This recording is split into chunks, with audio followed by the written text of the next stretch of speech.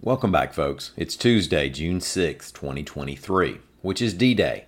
Allied forces landed on the beaches of Normandy 79 years ago today. Let's talk about the status of a woman on death row, the Pro Athlete of the Year, the last of the legislative session, and the cost of playing cops and robbers. I'm Mike Morgan, and we're down in Alabama.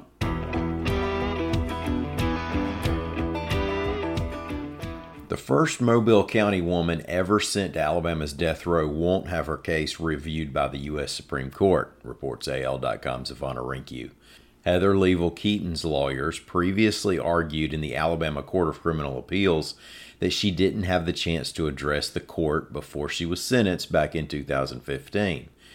Now, that appeal didn't work out, and the latest effort was to argue that in that previous appeals case, that mitigating evidence wasn't properly weighed when she was resentenced. The Supreme Court, however, didn't see fit to hear the case, so Leavell Keaton remains at Julia Tutwiler Prison in Wetumpka, awaiting execution. She was sentenced after a court found that she and her boyfriend tortured and killed his 2 children in 2010. Well, he's from Texas, and he finished his college career in Oklahoma, but Jalen Hurts is the Alabama Sports Writers Association's Pro Athlete of the Year, reports AL.com's Mark Inhabitant. Now, that speaks to his becoming a household name in the state before transferring from the University of Alabama to the University of Oklahoma, and just how awesome this year's been for him.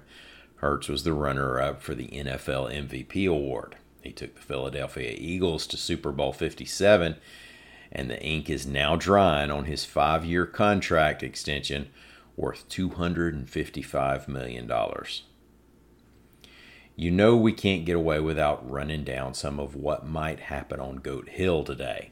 It's the final day of the Alabama legislative session, and there are a number of measures that could get final approval from lawmakers based on some AL.com and Alabama Daily News reports.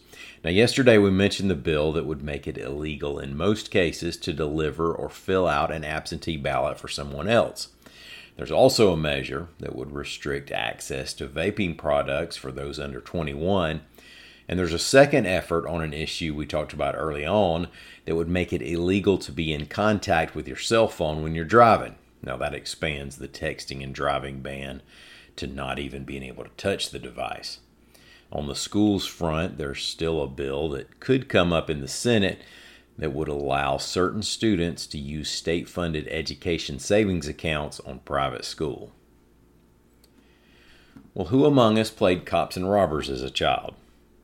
Has anyone ever done a study on how life turned out for the kids who always chose to be the robbers? That's what I want to know. Well, there are probably very few facts to support my suspicions there. But there are facts to support this. Once you reach a certain age, the law does not want us to pretend to be cops anymore. AL.com's William Thornton reports that a man is in the Limestone County Detention Center after authorities say he impersonated a peace officer in Limestone, Madison, and Jackson County, Alabama, and Lincoln County, Tennessee. Authorities say the 18-year-old applied to be a corrections officer last week, stole blue lights from a Madison County Career Tech law enforcement vehicle, put the blue lights on his own 2008 Toyota Solara, and started pulling people over. They said that he confessed during an interview. Thanks for listening. Hey, if you haven't yet signed up for the Down in Alabama newsletter, I just wanted you to know it exists. We've redesigned it. It has a lot of what we cover here with links to more on these stories if you want to go a little deeper, plus other little features and links to similar stories from around the state. You can get to it through the menu on the AL.com homepage, or pretty much any story on the site over the past month that has Ike Morgan in the byline. Mostly, I just love to see you back here again tomorrow. Until then, y'all come check us out on the internet at AL.com.